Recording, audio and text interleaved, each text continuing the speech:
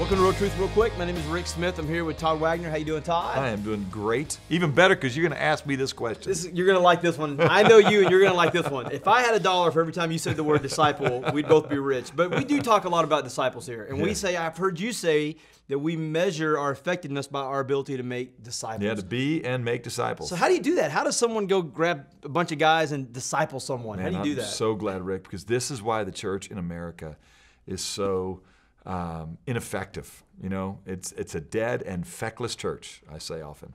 It's because we're concerned about attendance, we're concerned about evangelism. Okay, well listen, it's fine that people need to be attending services so they can hear the Word of God and be reminded of the goodness of God and remember how to respond to Him. It's right that they are told the good news of Jesus Christ so they can become somebody who wants to learn more of Him, having learned of His love for them.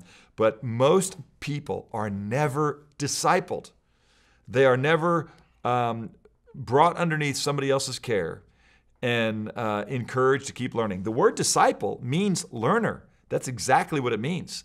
So how do I disciple somebody? You help them keep learning. Now, I'm going to just say this. One of the most often spoken words of Jesus Christ was fear not, which is good because He wants us to know that our Father is gracious towards us. He's slow to anger and abounding in loving kindness. He wants us to understand the grace and mercy available. The reason judgment hasn't come on the earth yet is because He's patient towards you, wishing that none should perish, but all would come to eternal life, as it says in 2 Peter. But He wants you to learn of Him and to be conformed to His image. He wants you to become the full measure of a man, all right? And it says in Ephesians chapter 4. What Jesus would also say in addition to fear not is follow me. All right, learn my ways, all right?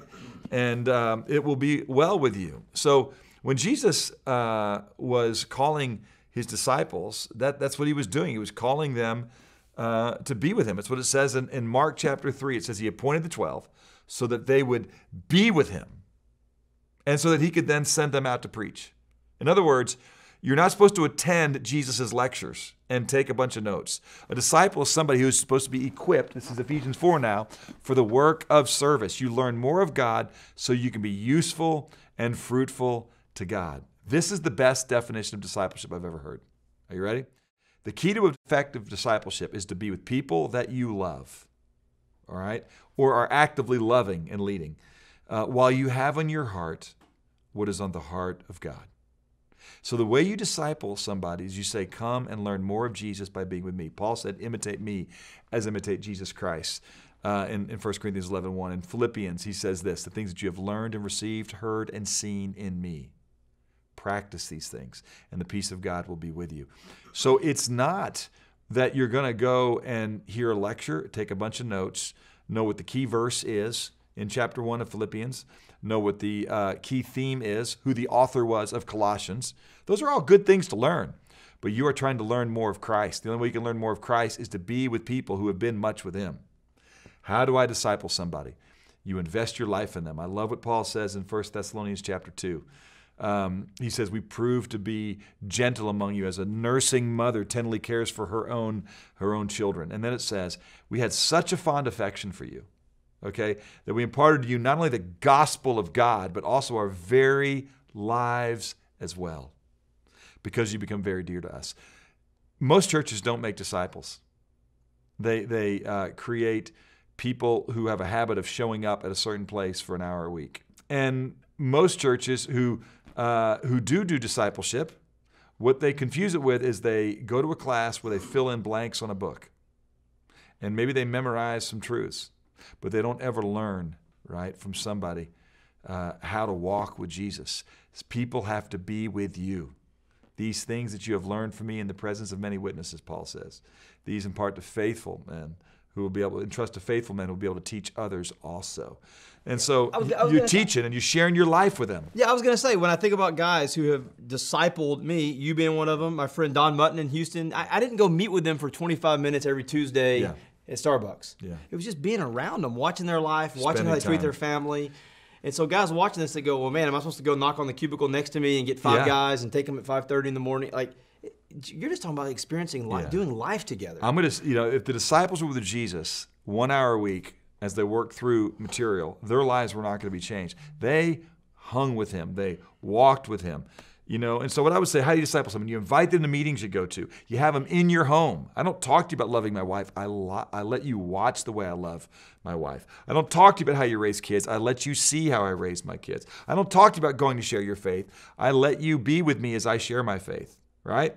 I do it for you. I watch you do it, and I then let you go do it. That's what Jesus did. That's the way you train people up. There's a great American poet named Edgar Guest, who I've always enjoyed different writings of him. He has a very famous poem, and it's called I'd Rather See a Sermon. All right, I'm going to read you just the very first stanza of this because it's how you make a disciple. And it just says simply this. I used to have this memorized. I'm going to read it to you now so I don't mess it up. I'd rather see a sermon than hear one any day. I'd rather one should walk with me than merely tell the way. The eye's a better pupil, more willing than the ear. Find counsel is confusing, but example is always clear. And the best of all the preachers are the men that live their creeds. For to see a good put in action is what everybody needs. So you don't just live before people and not tell them why. You tell them, because of Christ, I do this. Because of Christ, who called men to be with him. That's what you should do. You want to make disciples? Let people learn with you, okay? Do it for them. Do it with them. Watch them do it. And let them see you live your life. Let them see you study your Bible. Let them see you share your faith with others. And invite them into your world, man. Impart to them not just the gospel, but your very life as well. Yeah, that's really great. And one final thing, I mean, one word I kept thinking about while you're talking about this is initiative. You have to say, hey, would you like to come? Can I? You have to go out. You have to go reach out to people. Yeah, so you know what? Don't add anything to your life. Add men to your life, right? It's not like another meeting. Just add men to the meetings you've already got. Come and see. Be with me, all right? And so people sometimes think they've got to add a 6 a.m. on Friday morning meeting. And look, that might be a part of it.